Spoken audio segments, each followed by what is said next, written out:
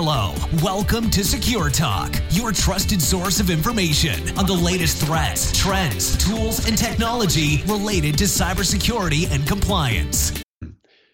Hello, everybody. Welcome to Secure Talk. My name is Mark Schreiner, and I'll be your host for this episode of Secure Talk. Today, we're going to be speaking to Mr. Ravid Laib, who's the VP of Product at Killa. And we're going to be talking about the current and expected future threat landscape, some different elements related to cyber threat intelligence, fraud detection, vulnerability intelligence, etc. But before we do that, I want to say hi to Ravid. Ravid, how are you today? Hi, Mark. Very nice to meet you and great being here. I am perfectly fine. How are you? Pretty good. I'm just getting started. I'm in Arizona right now, and it's what is it? Seven in the morning. What time is it? Where are you at, and what time is it for you? Oh, wow. So I'm in Tel Aviv, Israel. It is 4 p.m. right now. Well, pretty much almost on exact opposite sides of the planet then. Exactly.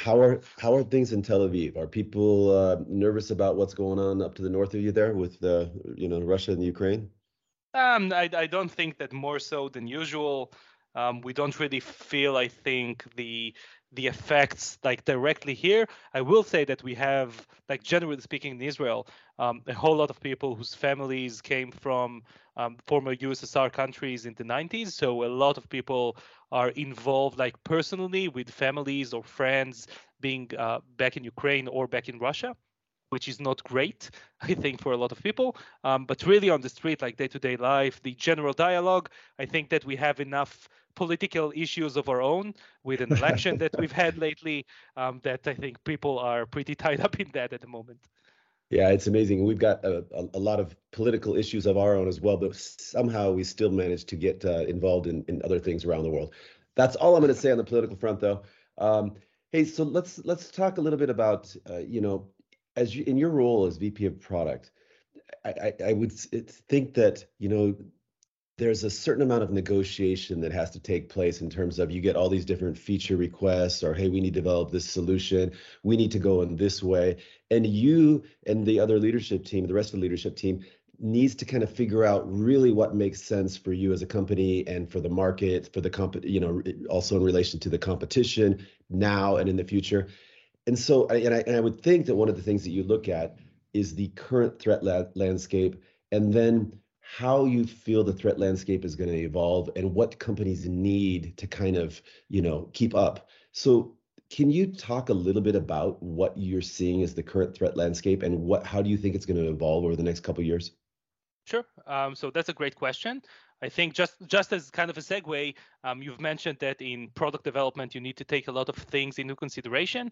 And I think that in our space, in cybersecurity, cyber threat intelligence specifically, that is even more so than your usual product development expectations and things that you would look at normally, because you don't have just your users and your competitors and the market and where things are going. You also have actual adversaries and like bad people that you want to monitor, bad people that you want to track, and they are actively working against you, not just your competitors trying to beat you or your users wanting more that you can do. And I think, as you've mentioned, that is why probably the threat landscape is probably the strongest influence that we have on what we do with product, on where we take the roadmap, because I think that a lot of the time what we see happening is that we'll have threat actors doing bad stuff and developing new kinds of markets and new kinds of relationships that we can monitor even before our clients and our users would be aware of that happening. So a lot of the times we're driven not by clients asking us to do something, but by bad actors doing bad stuff to try and target our clients. And then we need to adapt quickly and deliver things even before the organizations we try to help protect know that they even happen. So that's, I think, that's a really good point that you've brought in.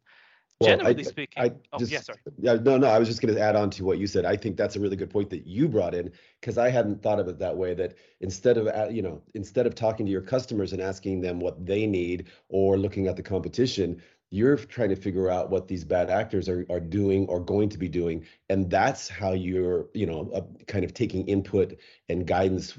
It's probably not completely, but it's a big part of how you develop your product. So no, I hadn't thought of it that way, but that's an awesome point. Thank you. Yes, so I think for us, kind of the adversarial aspect of it is super important. And I'll try to give an example that I think answers both the threat landscape stuff and generally, and also touches the point of how do we take that into consideration.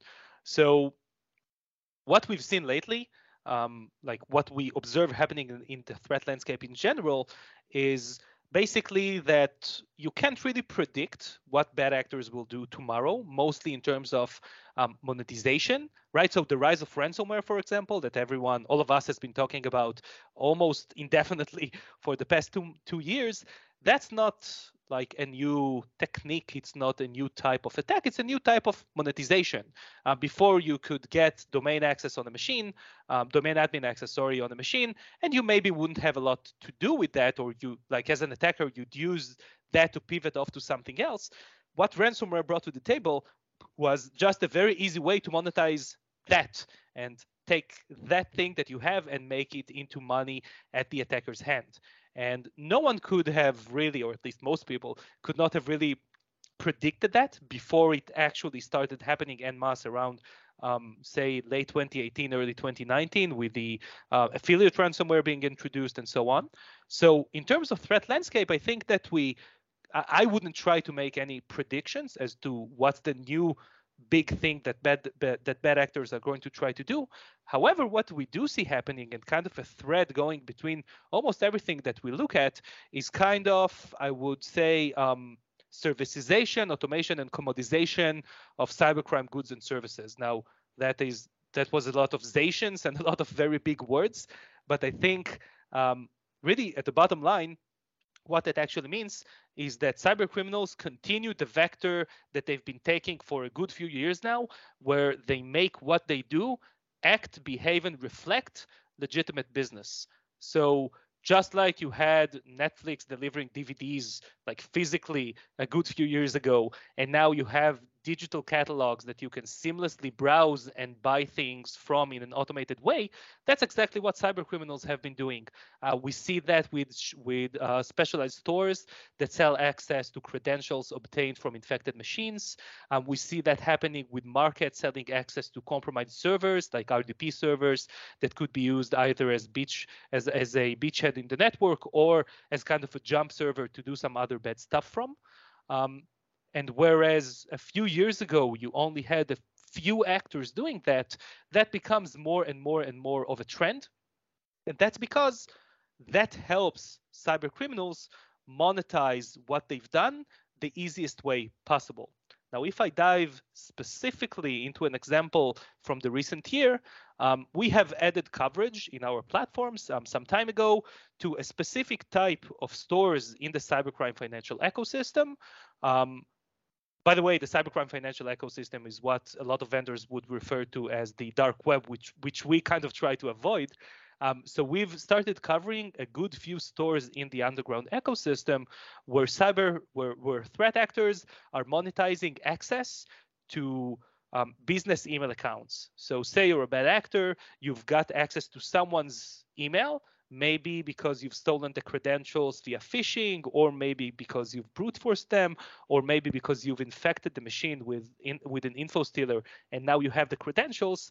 Be it as it may, you now have access to, say, a CFO in a small, medium enterprise. You have access to their email box. And now that begs the question, as a bad actor, what are you now going to do with that? How do you create to yourself a return on investment and turn it into actual money that you can then use? Sorry. Apologies. Should I take it a step back? No, I think you're good. Go ahead. Okay. So that begs the question of how do you actually make a profit from it? Now, traditionally, you would see actors doing things like business email compromise or use the email access to steal intellectual property and stuff along these lines. However, what we see more and more actors doing now is saying, I don't care what someone will do with that. What I'm going to do is start an online store where I just offer these accesses to corporate emails for sale, and then people can come and buy them. And I don't have to come with a business model for myself and start being really good at business email compromise or being really good at spear phishing. Instead, I'll just create a platform like an e-commerce platform where I can sell that to other actors who might be interested in that. And that kind of really, that is a keynote that we've been seeing for a very long time now, really culminating around the last 2 years, where you see more and more actors instead, or at least on top of, becoming a part of a group, starting their own like small business or contributing to an existing business where they just sell the things that they have. That can be email access, as I mentioned, that can be credentials obtained from infected machines, that could be servers, that could be network accesses that are offered for sale for people who are interested in buying them. And that really informs in our notion of how we monitor cyber threat intelligence and cybercrime specifically, is that informs the notion of what organizations should do to gain better visibility of where they're exposed. And really, if I were to sum it up, is I don't necessarily know what bad actors will do tomorrow and how will that affect actual organizations. What I do see, or what we do see as a company, is more and more commodization of things that would not be a commodity or wouldn't have been a commodity 3, 4, 5, 6 years ago. And basically what it gives threat actors is access to a wider catalog of digital goods they can buy. Now, again, instead of starting to attack an organization and get email access as an attacker like A to Z from yourself, you can just go and buy that access from someone and then specialize in your own kind of specific business model. Does that make sense? Totally makes sense. And so what I'm hearing is this cybercrime ecosystem. It's kind of like cybercrime as a service.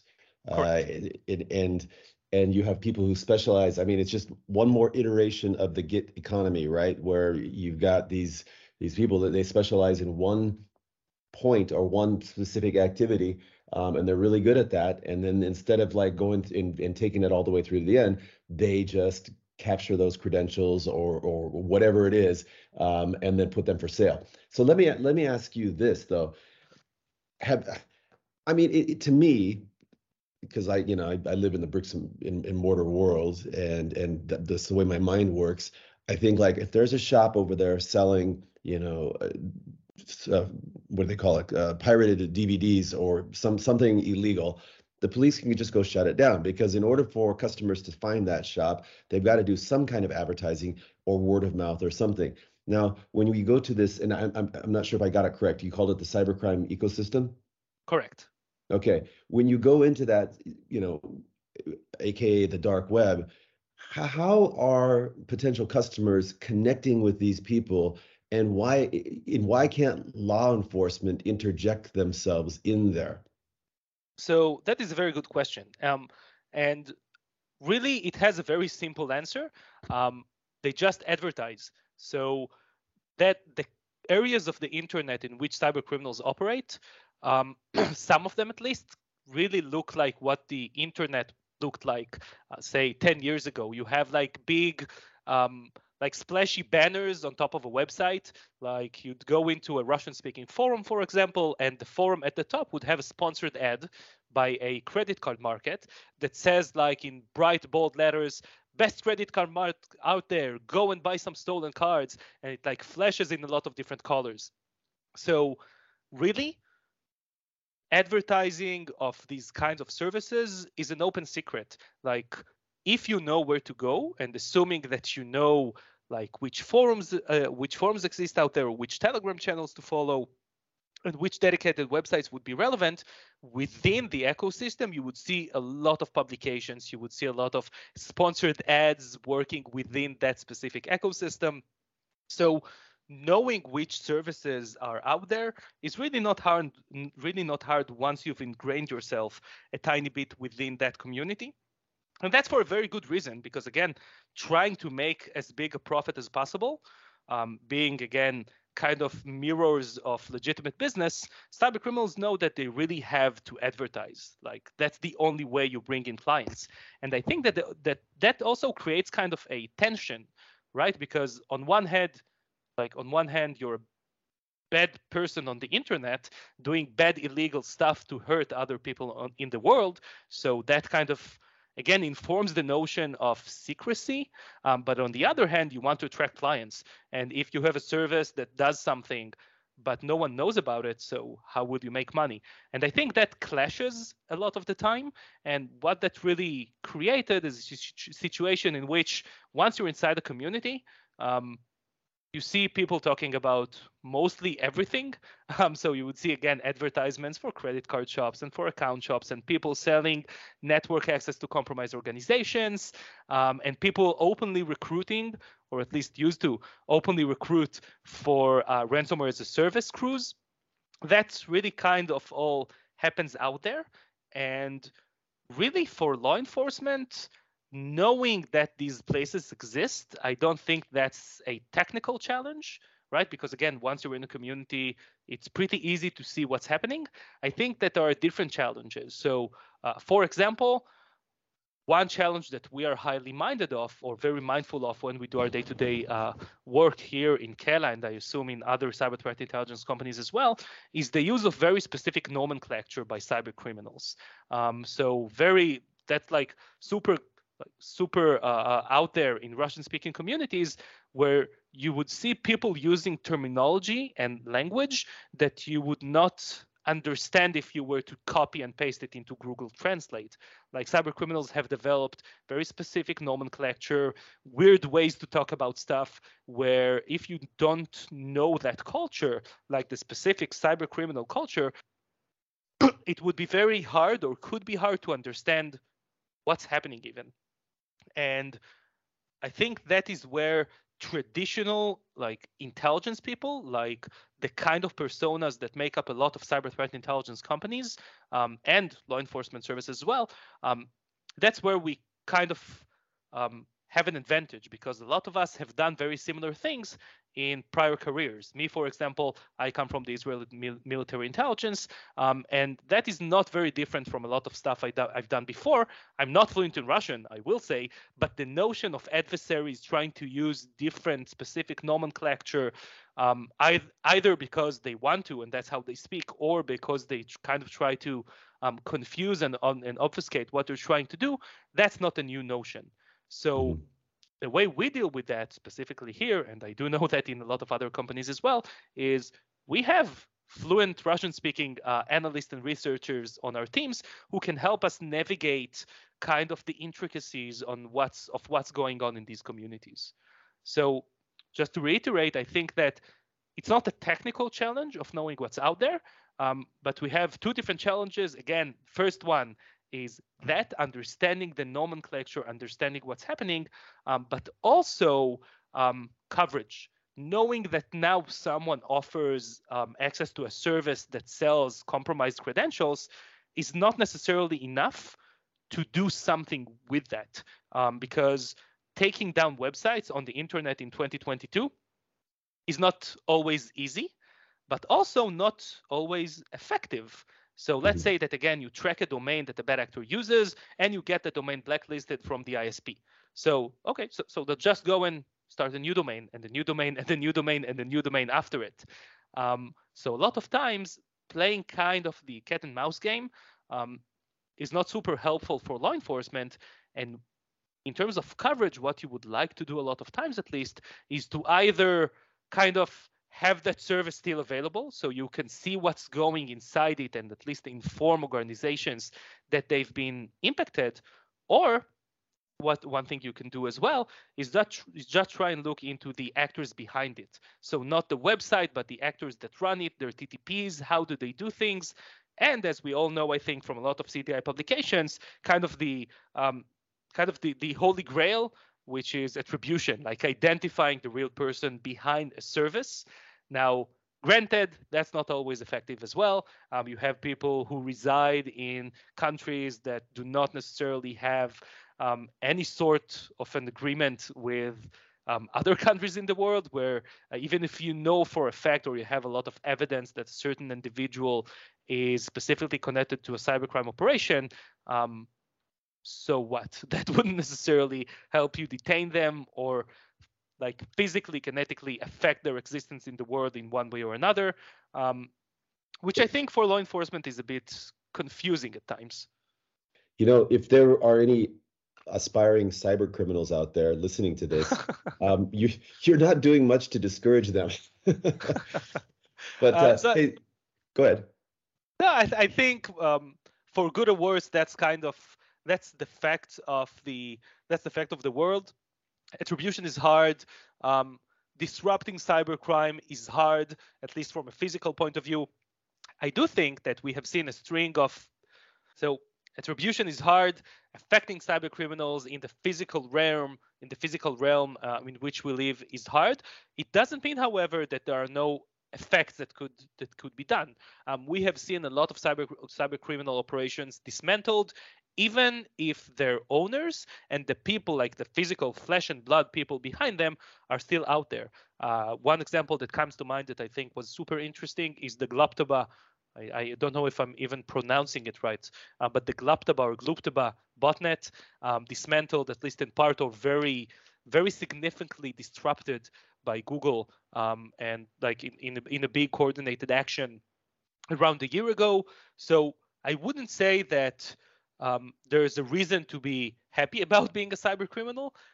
Even if you won't be detained, your business hopefully will be disrupted and you won't have a good time. And hopefully, as we do see happening, at least in bits and bytes, not everything is published, of course, we do see some successes in people are like being detained, being arrested, being physically affected, and paying the price for being a bad person on the internet. Well, let's step away from the law enforcement side for a second and look over at, how you help your customers. So I'm assuming that, you have a couple different ways. You could identify vulnerabilities in advance, or if you're out there in these the cybercrime ecosystem, and if you see that, hey, these credentials have been compromised and they're for sale in this ecosystem, you can alert your customer. Is that how it works? Very much correct. Like in a nutshell, that's exactly it. The way we look at what we do is kind of to extend the notion of what is commonly referred to in the industry as attack surface management, or attack surface discovery, or like the notion of attack surface, really. So mostly in the industry, in cybersecurity, in cyber threat intelligence, you see people, or you hear people talking about attack surface management as kind of a technical thing, right? So you say, oh, you should scan your network or go to solutions that show you what your network looks like, because that's what cyber criminals do as well. So you go to a network crawler and look at open ports because cyber criminals do that. So, and that is super important, right? Like knowing what you look like technically, expose banners that you might have, expose vulnerabilities, open ports, stuff from the kind of classic attack surface domain. That's super important and super relevant. What in concept, what we're trying to bring to the table is kind of an extension to that. So attack surface is not just the technical assets that you're exposing to the internet. Attack surface is anything that attackers can see about your organization. So that includes the credentials, that includes your employees that have been infected with info stealers and have leaked unknowingly credentials and sensitive information to the internet. That also includes, again, as mentioned before, your access to your email accounts, which is being monetized, access to servers that have anything to do with you or your supply chain. And really what we're going for is giving a more holistic view of what an organization looks like, not just from the technical perspective of what your network is structured like and what can bad guys see about your DNS, but also what they can see about different assets that you might have. Again, employees, credentials, databases, things that are more soft and not as technical, but are super useful to threat actors at the end of the day. So expand that notion and really understand what do people what do threat actors what do threat actors see when they look at you, not just in form of a network graph. So that's kind of the bottom line for everything that we're trying to do. And that also includes some, I would say, creative interpretations to what that means. So for example, again, seeing threat actors offering access to an unidentified or an unnamed network of a company within the sector of a specific organization, informing organizations on what's happening is contributing to them knowing their attack surface better, or knowing at least kind of. So sorry, I've got lost there. Let me take it a minute back. I've just had a phone call which distracted me for a second. Sorry. No So basically what we're trying to do is to expand the notion of attack surface a bit and not just have organizations look at their technical indicators of what their network looks like from the internet, but really what they look like as an organization. So that includes things that bad actors know about you that are shared in forums, credentials that belong to you that are shared in markets, your supply chain and how it's viewed. Maybe one of your suppliers was infected and extorted with a ransomware, which might affect what threat actors now know about you because your files have leaked through that attack. So we're trying to look holistically at what bad actors look at when they try to find attack opportunities, and kind of integrate that into what we do. So that really goes on the whole spectrum of attack surface, from also doing these technical things and giving you an understanding of what your DNS and your servers and like your network looks like on the internet, but also augmenting and enriching that with curated intelligence, like more proprietary software intelligence that we glean from our sources, like everything I've talked about so far, credentials and emails and servers that have been compromised and so on. So how do you do that? I'm assuming you have some kind of automated, I mean, you can't just out there, poking around on an individual basis. So how does the tool work? So very much correct. I think at the heart of our technology and really the heart of what we do and do well, I would say, although I'm biased as a company, is we develop collection methods. So before we have fancy user interfaces and APIs that allow our users to do stuff, really the core technology is collectors, fully automated collectors that we've been building for about 8 years now, since we've started doing cyber threat intelligence. And these collectors are good at one thing, which is going into a website like a user, like a human being would, extract stuff from that website and bring them back to us. So basically that could be targeted at forums, and then we extract all the posts that could be targeted at data leak sites and blogs maintained by ransomware operators, and then we can bring back leaked files and names of victims and so on. That can be targeted at, for example, like I've said before, markets that sell credentials obtained from info stealers, and then we bring that back. So really the basis of everything is automated collection from a wide variety of cybercrime sources.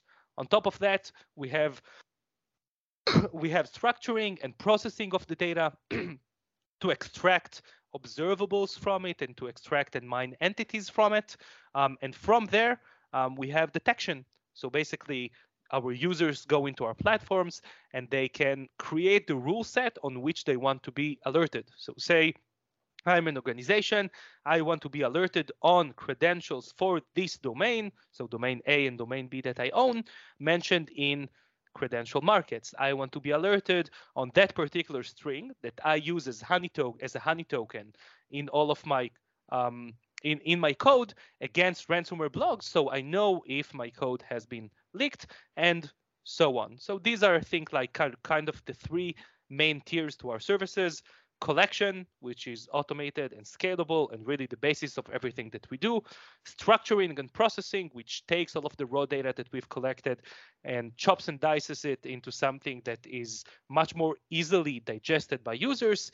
And the detection part of it, which helps users and our clients essentially find the intelligence that they would like to use to defend themselves in a more efficient way. Okay, so once you get the intelligence, I mean, let's just say that, hey, we found out these credentials are compromised, or somebody's trying to sell some information about my organization in this cyber crime ecosystem. At that point, you need like a human in the loop, right? Somebody that's going to say, okay, I've got the intelligence. How relevant is this, and what do we do to follow up? Do you provide that as a service as well, or do you coach your customers on best practices, or do you just give them the report and then they've got to figure things out? So, very good question, and the real business challenge that I think we've had throughout the years. So we've started, I think, as a lot of small, like bootstrapped agile companies do. We've started by doing things manually, and we've started by creating alerts and then have a human vet the alerts, understand what would be the remediation, and talk to a client about what they should do, and kind of provide managed services. Over time, we've started taking the knowledge that we now have because we've done that manually and move it upstream, move it to ways that we could infer severity and credibility in a fully automated way within the detection phase that I mentioned before, and basically take a lot of the repetitive tasks that humans would do, like analysts on our end, and make the platform do them at least to an extent. And then focus less on managed services for alerts, but on providing, if needed, professional services for triage and for enrichment and for incident response and for giving our clients more context on the threats and alerts that matter. So we don't have a lot of human hands on keyboards dealing with the intelligence. Right now, mostly everything flows fully automated. We do have, as part of the business model, a way for our clients to engage our professional services team, but for a lot of clients, it's not necessarily needed. So like we can have an automated pipeline that says like, yeah, once a day, alert me whenever my credentials were exposed in third-party breaches and include plain text passwords. You can create kind of this rule that works. That makes sense for you as an organization, because then you know at the end of the pipeline that what you need to do is take these usernames and, for example, going to the most obvious part of that, have their password be resetted. So a lot of that could be done automatically. I wouldn't say that still we're in like full automation. I think that a lot of vendors talk about machine learning and classification, a lot of like very fancy stuff on top of the data. I would say that sometimes you would need subject matter experts or analysts or someone to help you operationalize the intelligence. However, most of the time it would be covered by the automation that we have right now. And I think most importantly, by integrations, which is something that a lot of our clients use. So you wouldn't just bring the data back to the platform, but you could take that if you integrate one of our products with a SOAR maybe that you're using internally. So you could integrate everything and have the SOAR do the work for you, which I think is a solution that a lot of our clients and a lot of organizations in the market are headed for anyway at the moment. So a lot of organizations are headed towards kind of a centralized pipeline within the organization that manages everything, and then we could just plug into that instead of just bringing more and more and more human hands on keyboards to the table. That's interesting, and I want to come back to your the profile of your clients and what's the sweet spot for your offering in a second. But first off, when I went through your website, I noticed that you obviously your platform provides a lot of different services: cyber threat intelligence, fraud detection, law enforcement support. One of the things you mentioned is vulnerability intelligence, and this is something that I'm actually quite interested in these days. And when you're just let me make sure that we're defining vulnerability intelligence in the same manner. When I think of vulnerability intelligence, it's like, Mac OS has a new known vulnerability and there's no patch, or there is a patch, here's the patch, that kind of thing, right? Is that the same when you talk about vulnerability intelligence? Are we talking about the same thing? So yes and no. I think that when we talk about vulnerability intelligence, we mostly talk about contextualization, and that goes a lot back to informing the attack surface module that we've talked about before. So for example, when we provide an attack surface alert on an exposed server that leaks a service, like a service banner, what we want to do is to enrich that and make sure that you only need to take care of that and you only be alerted if, in terms of vulnerability intelligence, we see something that's actionable. there, and we won't just alert you on any exposed server, but on servers that have relevant or contextualized vulnerabilities residing in the information that we're seeing. So that's one way we look at vulnerability intelligence. Another way is that within our products, we can provide dedicated feeds or queries that give our users kind of an understanding on how a specific vulnerability is now being discussed or mentioned or leveraged by attackers as seen via our collections. So I think that when we talk about vulnerability intelligence, you have a lot of different roads, like a lot of a lot of different ways that you can take. One of them, which is something that a lot of vendors do, at least some vendors do in our market, and that I would say that could bring value, is kind of a platform that scores the latest vulnerabilities for you and shows you like more scoring on top of CVSS or NVD, which a lot of people would argue are not enough. We don't take that necessarily in that direction. Rather than vulnerability intelligence is ingrained to some of our flows in the platform. For example, attack surface management is built on vulnerability intelligence, as well as you can use our products, and we push like intelligence into our products that talks about trending in vulnerabilities, that talks about campaigns using specific interesting vulnerabilities to help our clients be more informed about what's happening out there. And a lot of times that comes down to a very specific point where you see like a new vulnerability being released, and 2 days after, you see in specific cybercrime communities actors already sharing POCs. So that really closes the circle and tells you, oh, that's not just another CVE out of 100 that came out this week. That's the one that I should actually pay attention to, because threat actors have paid attention to that as well. So I think that also kind of ties back to what we've talked about with a more holistic attack surface view, is also knowing what adversaries know, not just about you, but about vulnerabilities and about tools that might be leveraged against you. So that's kind of where we focus within the vulnerability intelligence space. Excellent. That helps clarify a lot for me. Let me ask you, tell me a little bit about Kayla in terms of your global footprint and how you go to market, and what are your kind of target profile customers. Sure. So I think Kayla is a bit unique in the market. We're not the sole one, but we're one of a very, very few companies who are bootstrapped. So we're not a classic startup. We're not funded by VCs. We don't have an external stakeholder doing telling us what to do, which is sometimes nice, but sometimes hard, because when you're a bootstrapped company, you grow organically. Which is also, again, can be good, but can be a challenge. So right now we're a bit over, I would say right now, 80 people, so 80. Most of us are headquartered in Israel. We do have however, quite a significant headcount relatively in the States, in some parts of Europe, and in APAC, in a few specific countries. And that's also where most of our clientele or the client profile is based.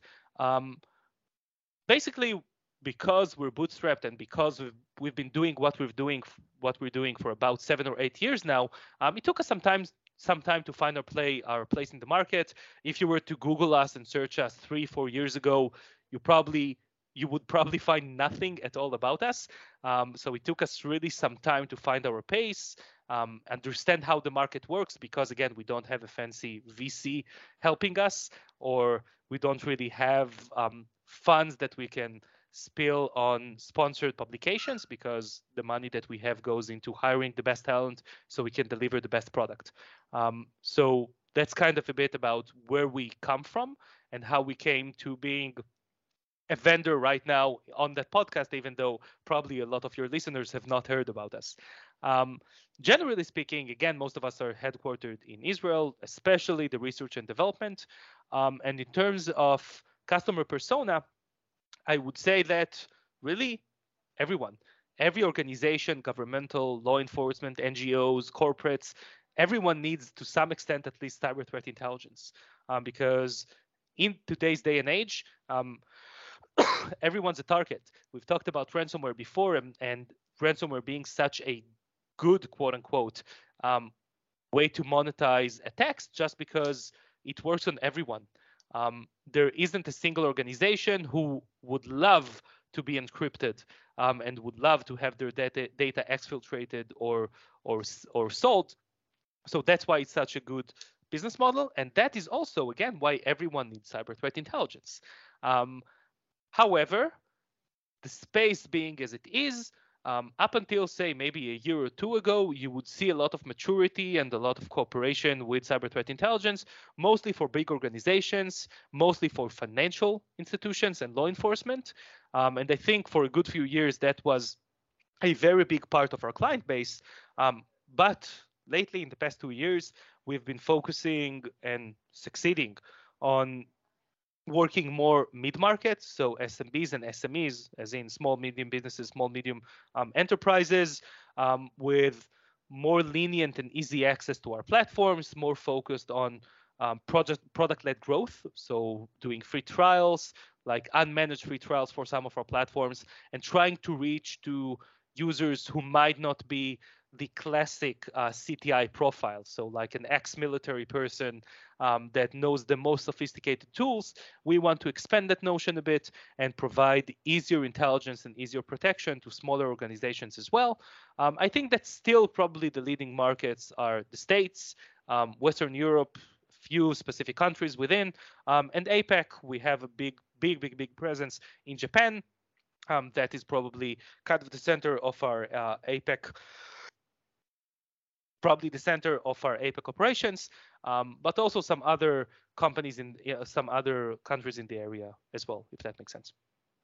Definitely. And your engagement model, is it basically your target customers are searching for some type of cyber threat intelligence, and they're looking for platforms, and then they would reach out to you, ask for a trial, a demo, or something like that? Yes, so that is fairly common. We've really made a change internally, at least. We're still working on making that actually work in scale, but we've been very much led by sales, say up until 2 years ago, where we'd had engagement where salespeople would go and reach out to clients just because we weren't a very well-known company. So we'd go and hunt for clients and try to convince them to use our product, which I think everyone who has done B2B or B2E knows that that's hard, that's grinding work, very long sales cycles, takes time, very tolling, not fun. We've had successes, again, being bootstrapped and still being in existence for a long time means that we do have business coming in, but it wasn't hard, it wasn't really streamlined.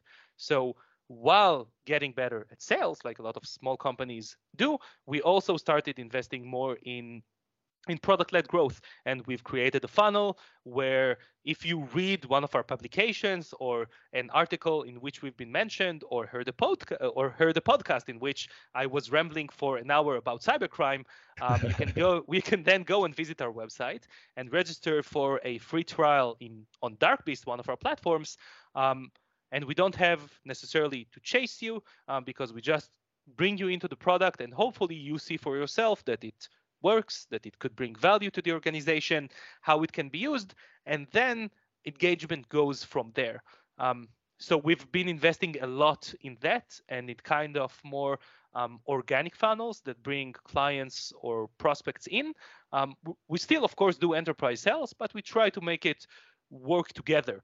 The way we view it, if we have better funnels that bring people to us, we can then focus sales on solving hard challenges with specific prospects and not go and chase every organization in the world, because really we would probably be outchased by a lot of our competitors who are classic startups, who have VC funding and who can invest in having like 10 times the amount of salespeople that we do.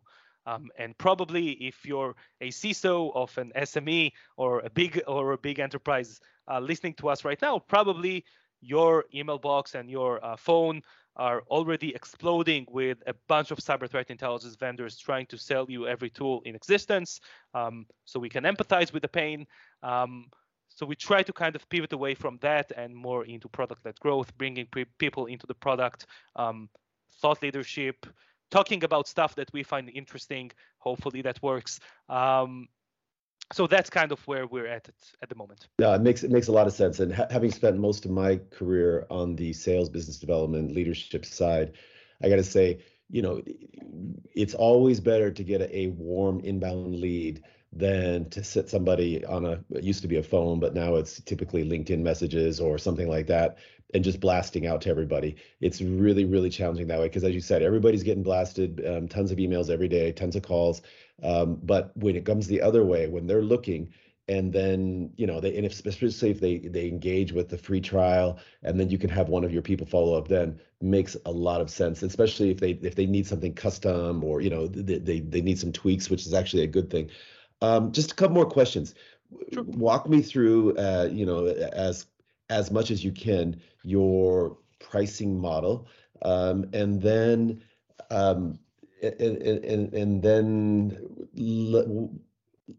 if I was a CISO, why would I choose Kayla versus, as you mentioned, there are tons of other companies out there, many of them VC backed, many of them already further down the maturity road.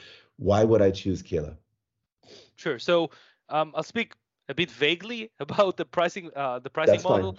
fine. Product people don't really like to go into pricing a lot of times. Okay.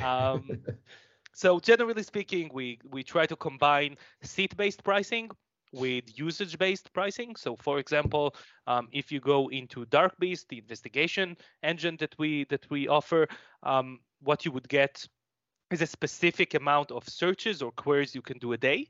That is the easiest pricing that we can have. And if we talk about monitoring services or monitoring products that we offer, like Intellect or Radark, most of the time we would provide kind of a custom package for a specific or a set amount of assets that our organization has in terms of attack surface and cybercrime intelligence monitoring. And that would be that package, and then you can multiply it or add different seats. So the amount of users, the amounts of teams and silos that you want to bring in, that would kind of inform the pricing for the monitoring platforms. So for some we have usage based, for some we have seat based, if that makes sense. Totally makes sense. And in terms of why should the CISO choose Kela, I would say really I can talk a lot about how our intelligence is great and how our platforms are intuitive, but really every vendor would say that, and a lot of them would be right?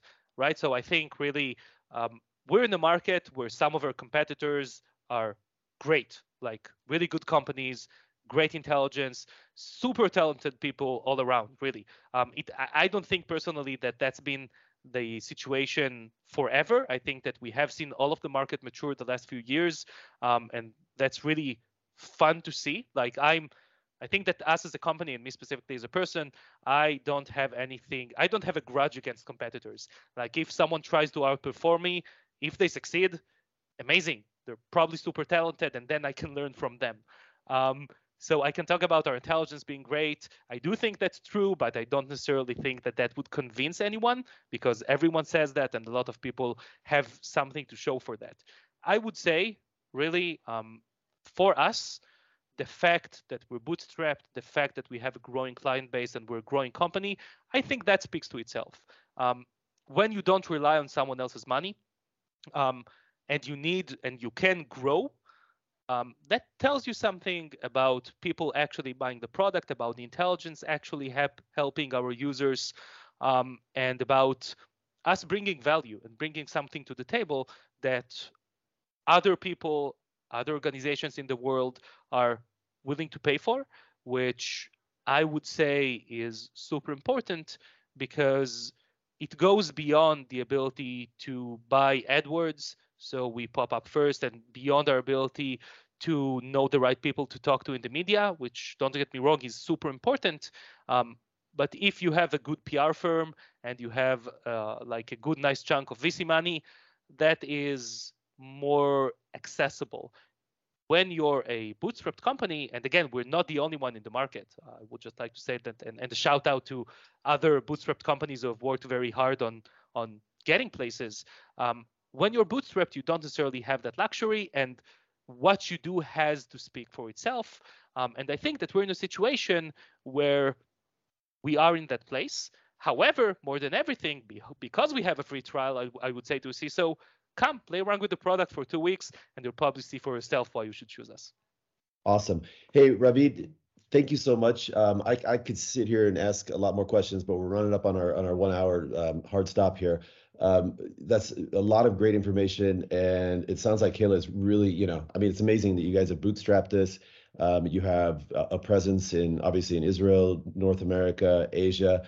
You're growing, and I do like that product-driven growth strategy. Being on the West Coast of the U.S., I've seen too many times the marketing, even PR lead, the vaporware lead, and the product fall behind. And if the product is good and you're in the right market, it's going to do well. And I'm sure you guys are going to do awesome. Last question. If people want to find more information about Kayla or connect with you, what's the best way to do that? So we are available at ke-la.com. So that's ke-la.com. Not the best domain. We want to get something better done. But you need that. You definitely need a VC partner for those domain things, man. That's true. So we're available at ke-la.com. I am available on Twitter at Ravid L. So RAVEDL. That's me. I'm also available on LinkedIn with the same name, so Ravid Leib, as well as the Kela LinkedIn profile. Oh, and of course we have the Kela Twitter as well, Intel by Kela, so Intel_by_Kela. Come listen to what we have to say. Hopefully it will be interesting. Thank you so much, Ravid. You have a great rest of 2022, okay? Thank you very much, Mark. Pleasure. Hello, welcome to Secure Talk, your trusted source of information on the latest threats, trends, tools, and technology related to cybersecurity and compliance.